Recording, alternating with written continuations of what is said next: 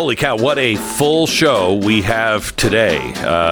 We are going to be talking about Devon Archer and going over the interview that he just did with Tucker Carlson. Then we follow it with Jim Jordan. He is looking into some new things and also seems to have an inquiry into the Sweetheart Hunter deal, the plea deal.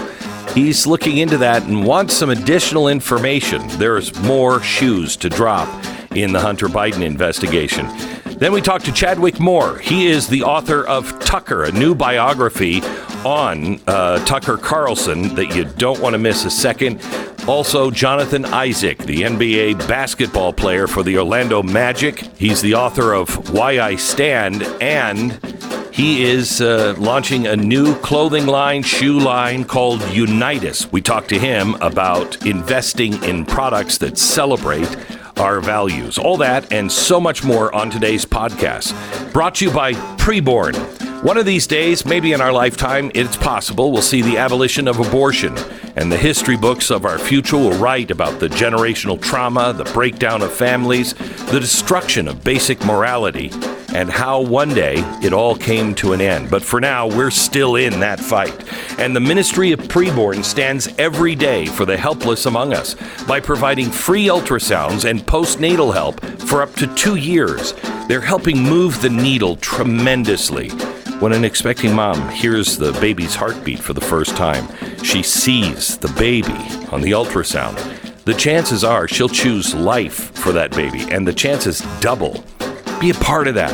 Someday when people ask what you did when all of this was still going on, you can confidently say, I helped save a life through Preborn. It's about the price of a dinner. One ultrasound is $28. $28 to save a life. Just dial pound 250, say the keyword baby. That's pound 250, keyword baby. Or go to preborn.com/Glenn. That's preborn.com/Glenn.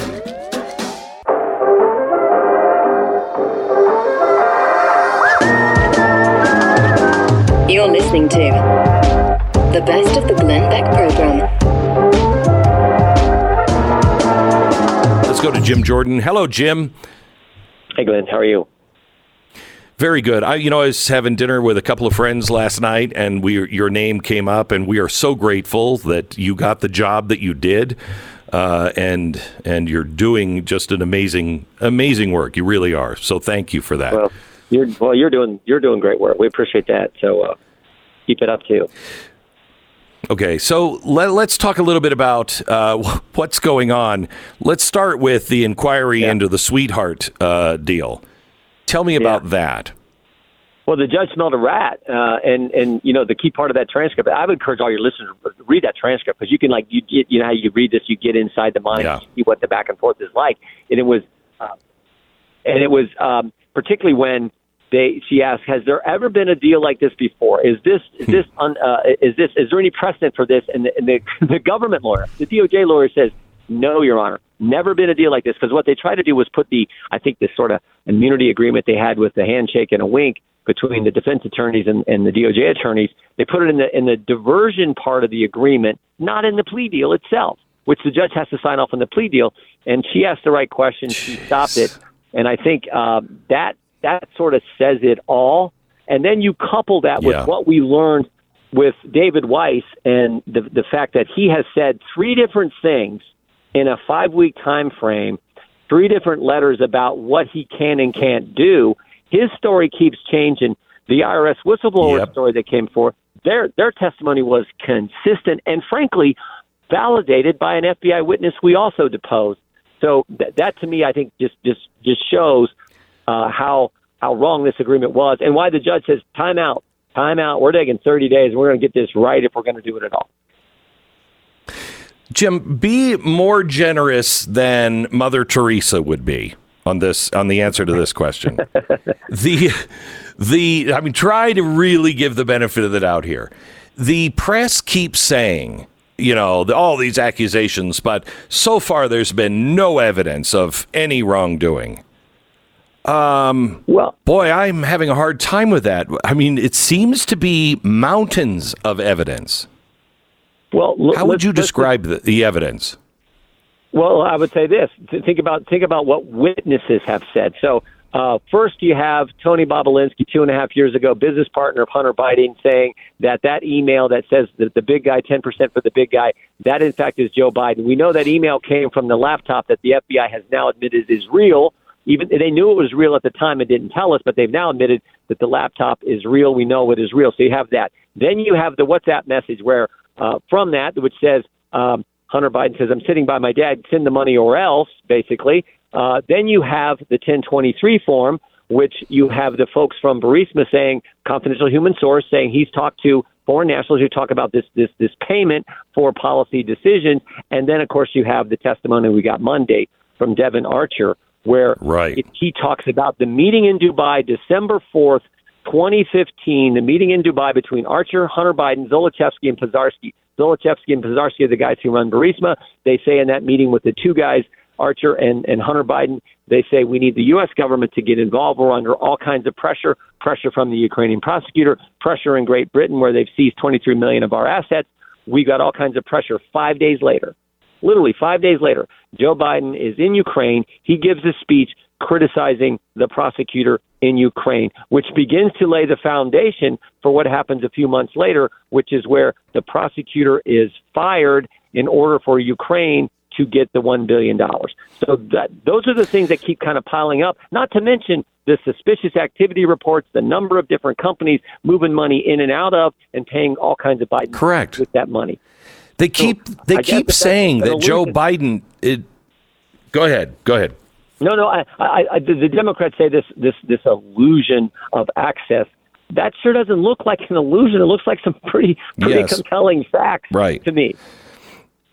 They keep saying that Joe Biden hasn't gotten any money, which I haven't seen any proof that he has gotten any money. However, we do know that Hunter was paying Dad's bills. We know that Hunter said in text on the laptop to the rest of his family, Dad takes 50% of what we earn.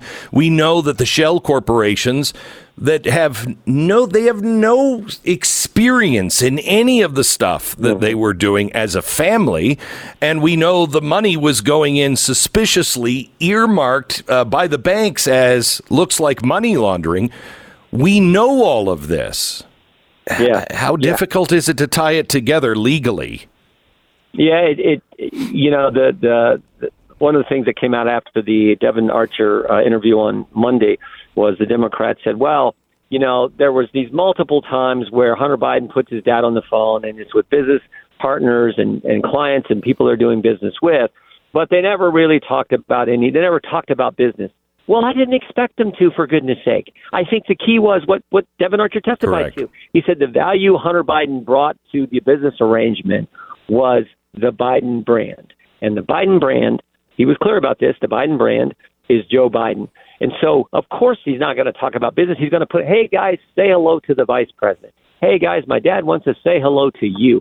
That was the value in and of itself right there. And, of course, the White House's story has changed, just like David Weiss's story has changed. The White House said, no, the president had no involvement, never talked to, never was involved, didn't know anything about it. And, of course, that story has changed now over time as well. Now, is there any chance, again, be Mother Teresa, is there any chance that the sitting vice president calls in and is introduced to a meeting of the leaders of Burisma, and he's in charge of trying to get corruption ended, and he doesn't know that one of the guys that leads Burisma is one of the most violent oligarchs in Ukraine? Any chance that he didn't know that? I don't think so, because our State Department knew that. Our State Department initially had concerns about Burisma and Hunter Biden's involvement. That came out in the impeachment, the crazy impeachment they tried on President Trump 4 years ago, back in 2019. And oh, by the way, that meeting in Dubai on December 4th, 2015, there was also a phone call. Now, this is interesting how Devin Archer explained this. He said there was a phone call, but he wasn't a part of that phone call. He was on a different part of the hotel, a different part of the deck, he said. And they were on another part of the deck there at the Four Seasons. And there was a phone call to D.C. We don't know who it was to. Devin Archer said, I don't know who it was to, but it was to D.C. So was it to Joe Biden? We don't know. Mr. Archer wouldn't testify to that. He said he didn't know. But it was to D.C. And, of course, we'll have to try to figure that one out. So Dad just calls in once in a while, or the son calls Dad during dinner meetings over in Ukraine or in Europe. If he's having dinner over in Europe, dinner meetings, it's probably 8-9 o'clock over in Europe. Is Dad just awake, calling his son at 3 o'clock in the morning? Or I mean, the time difference is never talked about here. Yeah, no, that's an interesting take. And yeah, I would say like what Dubai would probably be like a 9-hour difference, I'm guessing. And it's called BC. Yeah. So if it's late at night, I guess it could. Yeah, it's probably certainly early in the morning. I don't know. That's something that probably in the course of our investigation we'll have to dig into a little bit more as well. But yeah, you're exactly right. It makes sense. Now, but there was also meetings in D.C. with dinner meetings with Correct. Hunter Biden and his business partners, the Cafe Milano in Georgetown, because Mr. Archer testified to this as well. There are meetings in D.C., I think 2014, 2015, and one of those dinners, and Joe Biden was there for the whole dinner. It wasn't just a drop by. It wasn't just like the phone call, hey, say hello, where he drops by, shakes some hands, and leaves.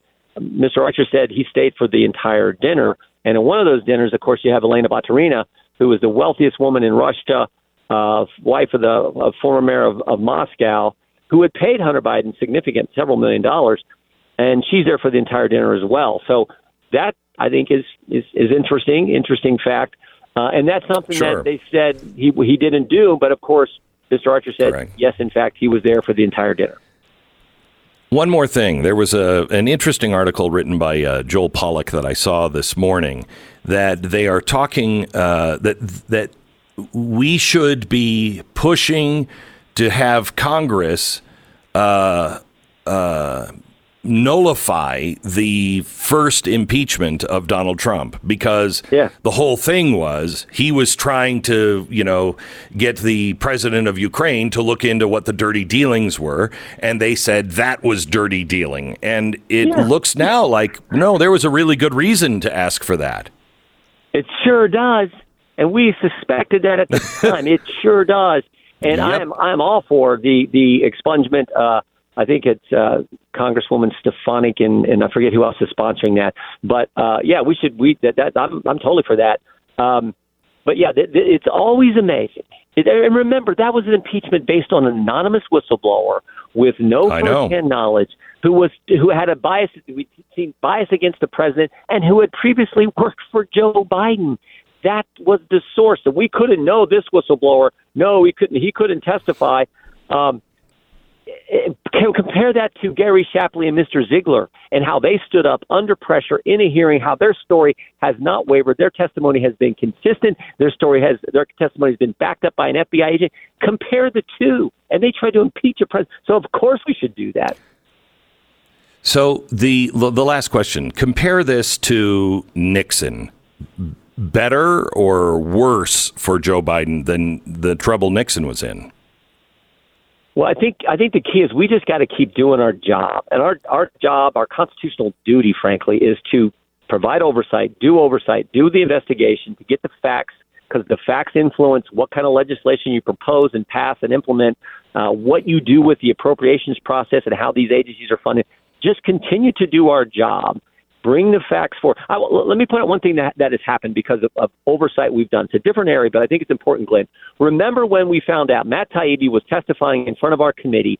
Democrats were trying to divulge sources. He gives them a lecture in the First Amendment, for goodness sake. At the very moment he's testifying, and he's being attacked. A Democrat, by the way, a Democrat member of the press being attacked. The IRS is knocking on his door. Did you see what the IRS announced 2 weeks ago? And we made a big deal of this. We dug into. We found out there was a dossier on Taibbi. They were looking before they went to his door. They were looking. Did he have a concealed carry permit? What was his voting record? We find out the IRS makes a change. The IRS says we will no longer be sending agents unannounced visit to Americans' homes. That doesn't happen, but for us doing our duty, doing the oversight work we're supposed to do. Now, of course, the IRS says, "Oh, we did this for agent safety." Bull roar. They did it because we caught them playing this kind of game. And it wasn't just Taibbi. We had a person in Ohio where they did this, and the person came to her door and used an alias. He tried to pretend he was somebody else.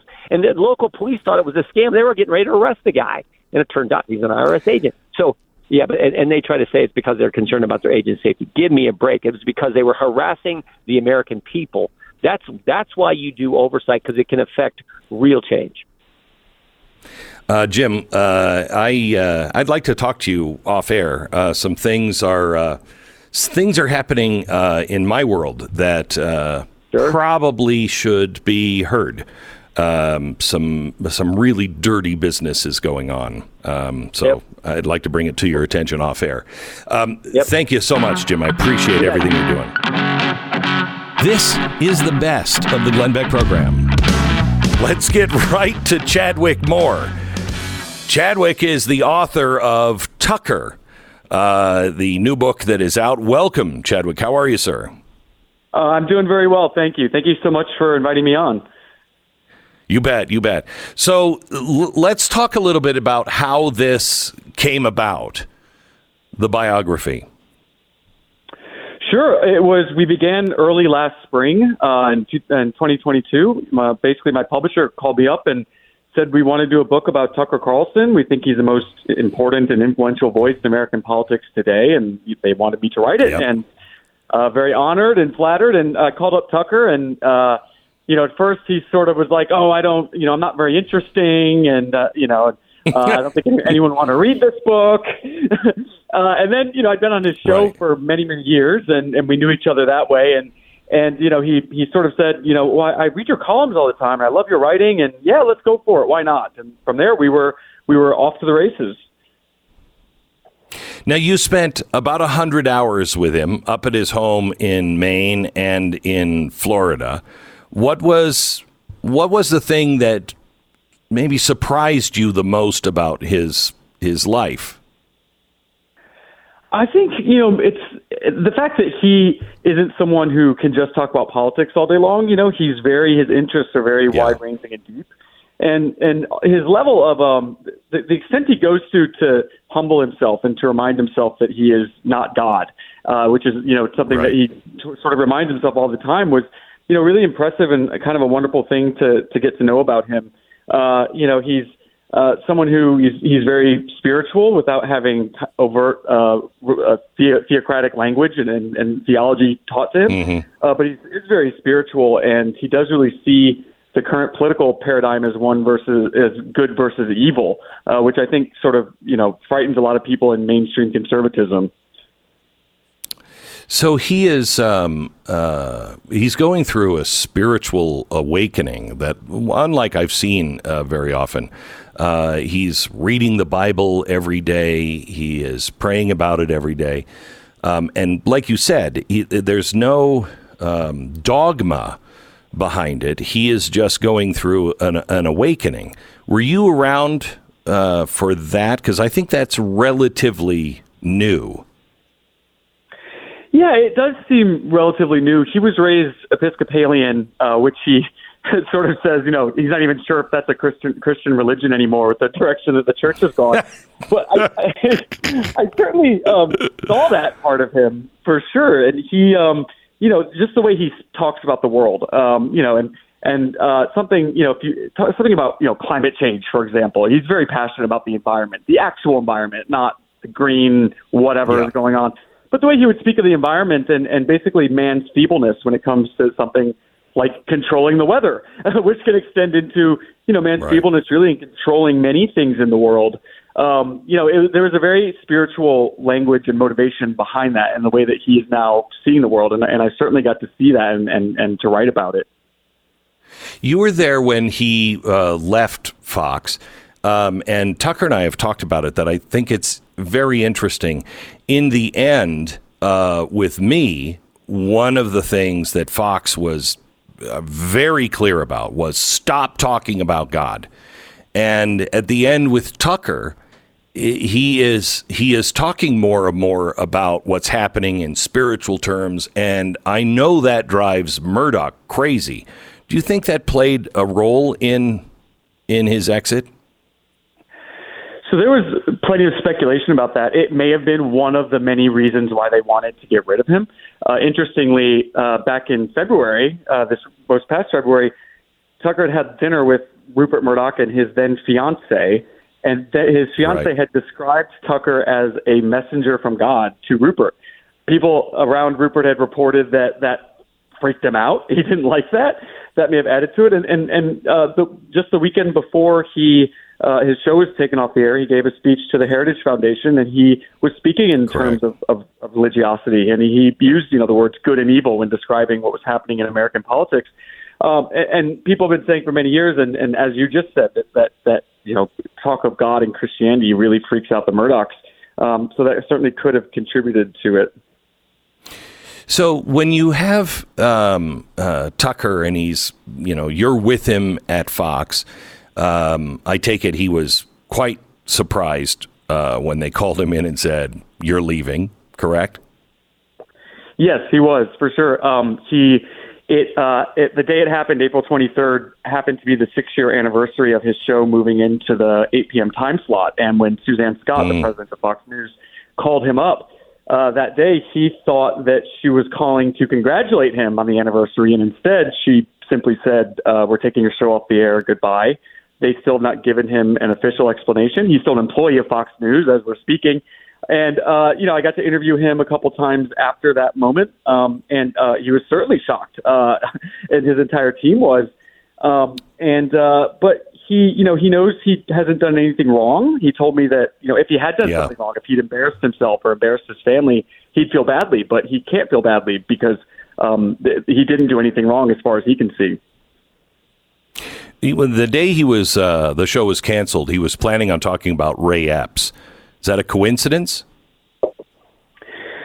It's difficult to say. I saw his monologue that he planned to read on air that day. It was heavily about Ray Epps and about January 6th.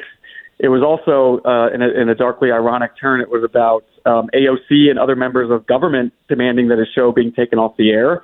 AOC had gone on MSNBC that weekend to basically say that Tucker should be arrested for spreading misinformation or whatever word she's using. He was, the only person in mainstream media that was really digging into all of these strange activities that happened on January 6th and really trying to investigate if the federal government was playing a role in that. And also this strange character, Ray Epps, who has not been arrested and has been paraded around mainstream media as some kind of hero. So that was one of a handful of issues that he was probably making a lot of enemies in very powerful places. And it certainly could have contributed to or been the reason why his show was taken off the air. So the Devon Archer interview that he did last night on Twitter or X or whatever you're supposed to say now. Did you see that? I did, yes. Okay.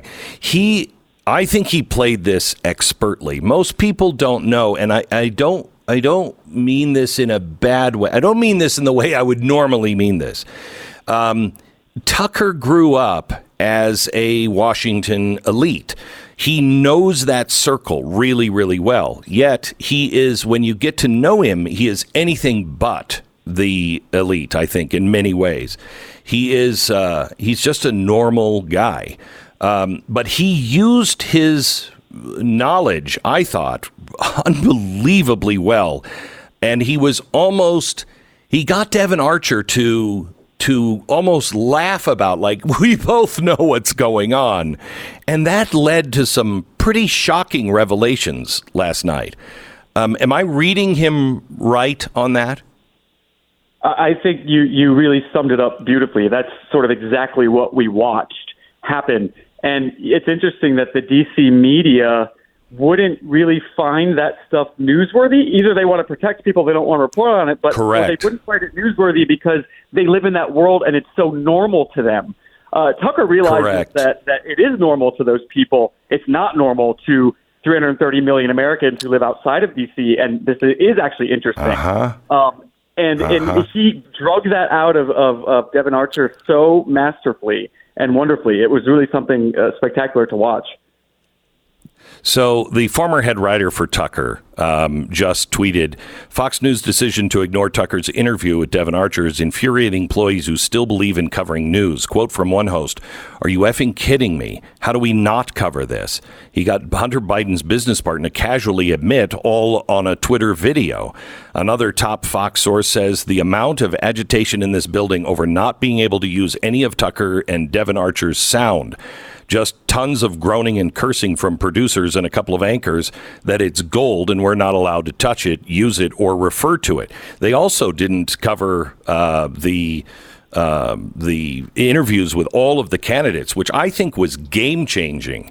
I was sitting there at the anchor desk watching him on stage as we covered it at the Blaze, and universally it was, this is game-changing. Totally game-changing. And it was Tucker. What is happening at Fox? Is there more? There's speculation that he did a interview with Trump that they never aired, that he had other things from January 6th that they never allowed aired. Is any of that true? That Blaze Media Summit from Iowa was such amazing television or broadcasting, whatever we're calling it on the internet. And I was watching that, and I felt like even the quality of the commentary was so far beyond anything you would have ever seen on mainstream media. All the commentators were so smart and funny. And I'm not just trying to, butter you up. I really mean this, and I have a point. But Thank you. It was these commentators speaking on the level of Republican voters, like they're having drinks with them at a bar. And it made me realize that you would never see that level of connection with voters on Fox or mainstream media. So that felt like a huge turn in independent media eclipsing mainstream media. And then with Fox nobody on Fox is allowed to say the T word, Tucker. And I know that from, I got kicked off Fox after I wrote this book. And it was the fact that he's breaking news now and they can't talk about it. It's so funny to watch. It's amazing. With the stuff that Tucker did, so there's a bunch of interviews people are talking about. As far as I understand it, Fox News owns that. It's their property. So I don't think he can do much with it. But, there's certainly lots of more January 6th reporting that they had that they're not able to show. Tucker's not able to show on Twitter because Fox owns it, and several other interviews related to that. It's amazing to watch how this is all unfolding and how Fox has really crippled themselves. I think they're over. I mean, I've never seen anything burn down so fast as this. Well, other than the Biden presidency. You talk about in the book that Tucker emphasizes, and I'm just going to quote you here, the importance of having people around who see him as a person rather than a television personality. Who were those people? Well, he's become such a caricature in the right, or on the left, as this sort of demonic force of all evil, and on the right, he's also the establishment right, sort of portrayed as reckless and dangerous. But you get to know him in his personal life, and his relationship with his wife Susie is really sort of a storybook, as storybook as it could get. They're so in love with each other. It's so lovely to watch them interact with one another, as I got to many times. And, they met when they were in high school, when they were 15 years old, and they've been together ever since. And Tucker has surrounded himself with people he can trust. His whole team at Fox, there was no backstabbing. Everyone trusted one another. They really loved one another. Nobody was out to subvert anyone else, which is rare in media and especially in television. Probably because he was such a good leader and they really believed in what he was doing. Another reason why half the team voluntarily left Fox when his show was taken off the air. The other half was unceremoniously fired in one fell swoop last month. But it really makes it on the day of the Blaze Summit. He was making all kinds of news, and that was the day they marched everybody out after the show. It was brutal. It was brutal. We're talking to Chadwick Moore. He is the author of the new book, Tucker, which was done with Tucker's knowledge, and a real great inside look, easy to read, really well written, an inside look of Tucker Carlson. You're listening to the Best of the Glenn Beck program. Excited to have Jonathan Isaac on with us. Hello, Jonathan. How are you? Hey, Glenn. I'm doing great. Thank you so much for having me. You bet. It is great to have you back. I wish we were speaking in person, just so I could tower over you and make you feel small. But maybe that's just me. So, Jonathan, tell me about Unitas and what you've done. Yes, Unitas is a values-based alternative to sports and lifestyle leisure wear apparel. And very simply for me, values matter. I've been saying it for a long time. And as companies and corporations, especially in the sportswear field, continue to move farther away from godly principles and values and constitutional principle values, I thought it was time to create an alternative and give freedom-loving Americans, faith-loving Americans, the option to buy with their values. So you're making leisure wear, sportswear, your shoes. What's out right now, and where do I get it? Appreciate you. Right now, we did our first kind of leisure wear drop, which is like hoodies, sweatpants, sweatshirt, T-shirts, and that's just what it's going to be for right now. And you can head to We Are Unitas, UNITUS, weareunitas.com. But we have big dreams about where we're going to go. I want to be in every single field, every sport. I want you to be able to go from some of these other companies and get everything full in-house from Unitas. I'm going to be dropping a sneaker, a basketball sneaker that I'll be wearing this upcoming season, a bit closer to the season time, so September, October, and also our first line of sportswear, sports bras, leggings, tank tops, shorts, things like that. So we got a lot of things on the cusp, but I'm excited about the launch and how we're doing so far. I have to ask you, Jonathan, just because I've learned a lot from the Smithsonian, and the time to ask is when it's happening and not years after. That was what the American, the guy who heads the American History Museum said to me. I would love for my history museum. I don't know if you know this or if you came through our history museum, but we're only surpassed by the National Archives and the Library of Congress when it comes to founding documents, and we have expanded so much into all kinds of things that are game-changing in the United States. And I think what you're doing is truly game-changing. You are taking on the biggest industry. I mean, you're going, head to head with Nike and Adidas and everybody else. I think what you're doing is game changing. May I get for the museum a prototype or a first, edition of your shoes to be able to put into the museum right next to the Nike Betsy Ross flag shoes that they pulled off the market? 1,000%. I definitely got you with that, without a question. That's great. That's great. So tell me, I love the fact that you say Unitas, it starts with you, ends with us, but it does have knit right in the middle, which I don't know what means, but I love your slogan, begins with you and ends with us. What does that mean to you? What it means to me is community. I've been through a few things when it came to standing in the bubble and being the only one on my team to not get vaccinated. I know what it's like to stand alone or feel like you're standing alone. And I know that in today's day, there are so many Americans that feel the same way, but don't have the platform that I have or don't have the people around them that are encouraging them to stand up for what they believe in.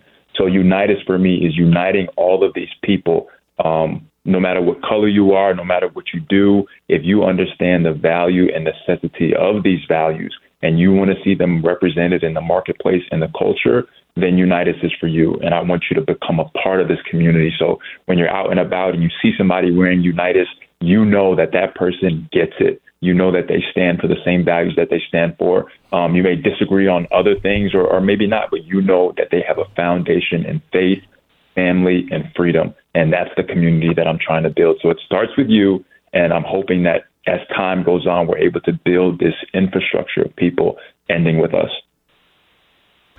So in 2020, you were the lone NBA player not to kneel for the national anthem. And then we have COVID and you wouldn't take the vaccine. How scary of a time was that for you?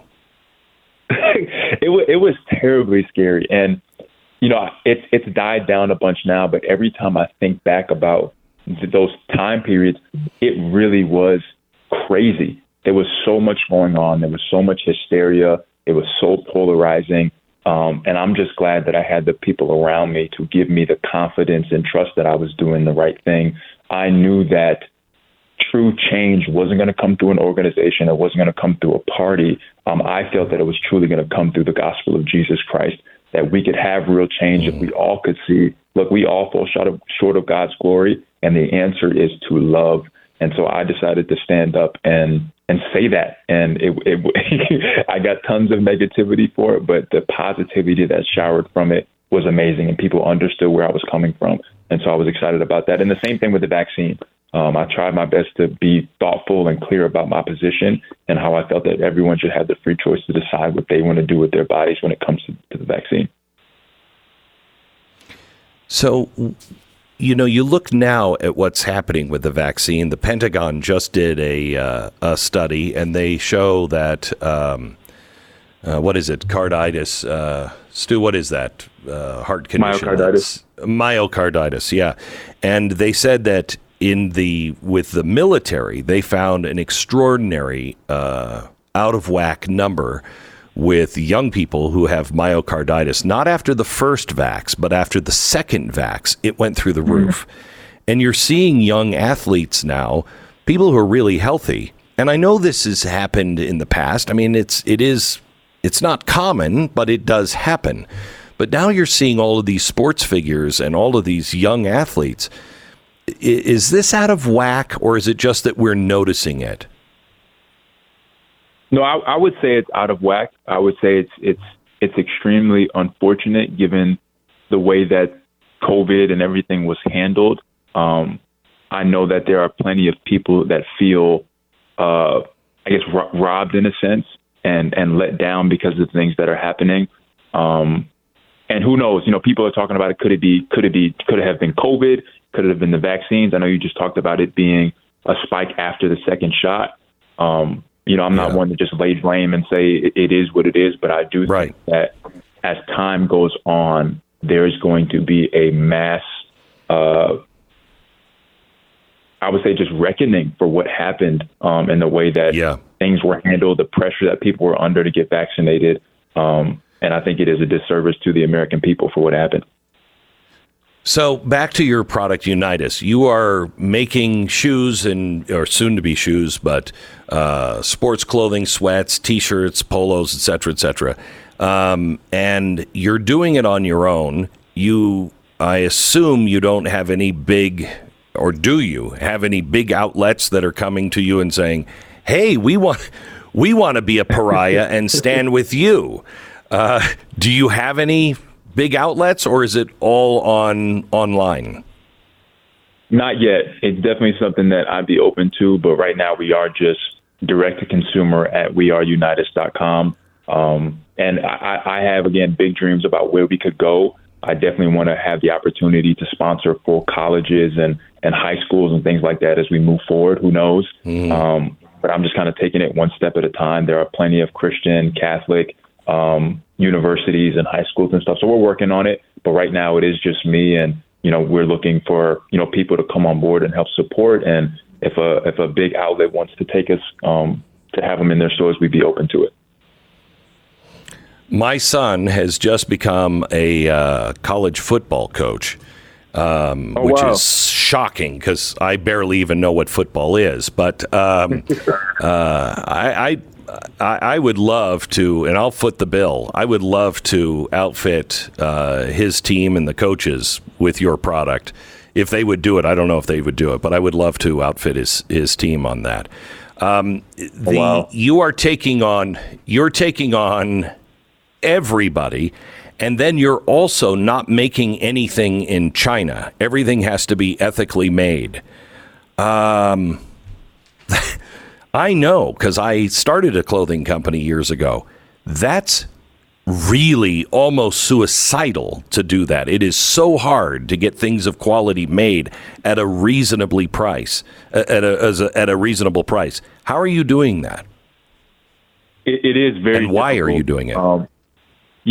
So for me, I'm not necessarily, in a sense, I say like an absolutist in terms of like, because at the end of the day, all of us in some way, shape, or form use things that are produced in China. And so I'm not necessarily from the standpoint of, okay, we can never use anything in China. It's very hard to do. For me personally, when it came to Unitas, I had my own conviction that I did not want to manufacture anything in China. That was my choice, and I decided to go that route. Does it make everything exponentially harder? Yes. Does it make producing the clothes harder? Absolutely. But it was something that I wanted to do. And so when it comes to the sneakers, I got hooked up with a company called Soulworks, and they were able to find an ethically operating factory in Vietnam when it came to sneakers. And so that's where we're at right now when it comes to sneakers. We are sourcing clothing material out of Peru and Turkey, and everything is being embroidered and stitched in the United States in Chicago. And so it does make everything. It does make everything much harder to produce, and we're working on finding ways to mitigate some of those costs and things like that. And it's going to take some time, but I think we made the right decision by just saying, you know what, for this especially, I know we use things, produced in China all the time, but for me, I wanted to not create that affiliation. Jonathan, I have profound respect for you. I have no idea what you do, really. I've never seen you play a game, but I have tremendous respect for what you stand for and the fight that you fight every day and the stand that you take. So congratulations on this, and it has started with you, and it will end with us. Unitas is the name of the product. Thank you so much. I appreciate you, Glenn. Thank you so much for having me on. Thank you. Jonathan Isaac. And again, weareunitas.com. Weareunitas.com. That's another way to show Nike and everybody else, yeah. I mean, now there's a good product out there that you can get. It speaks to your values, and, hopefully Nike will see eventually, kind of a Bud Light kind of action against them. Not because we're boycotting them, just because we don't need you. We have something that stands for our values. Weareunitas.com.